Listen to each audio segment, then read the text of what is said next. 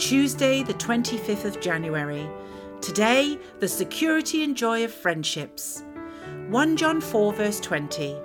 If anyone says, I love God, and hates his brother, he is a liar. For he who does not love his brother who he can see, cannot love God whom he cannot.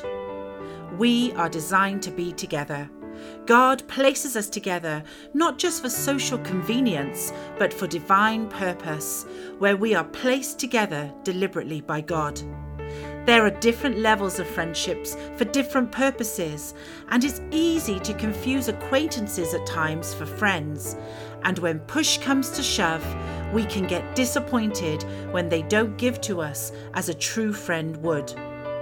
God gives us people who are significant to us, not just for our joy, although they are our greatest gifts, but to help build us. It is an issue of divine architecture.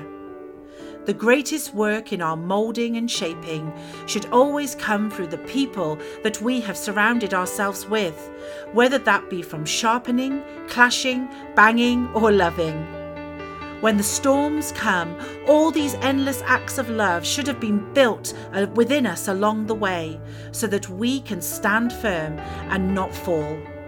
God gives us people who are significant to us not just for our joy, but to help build us.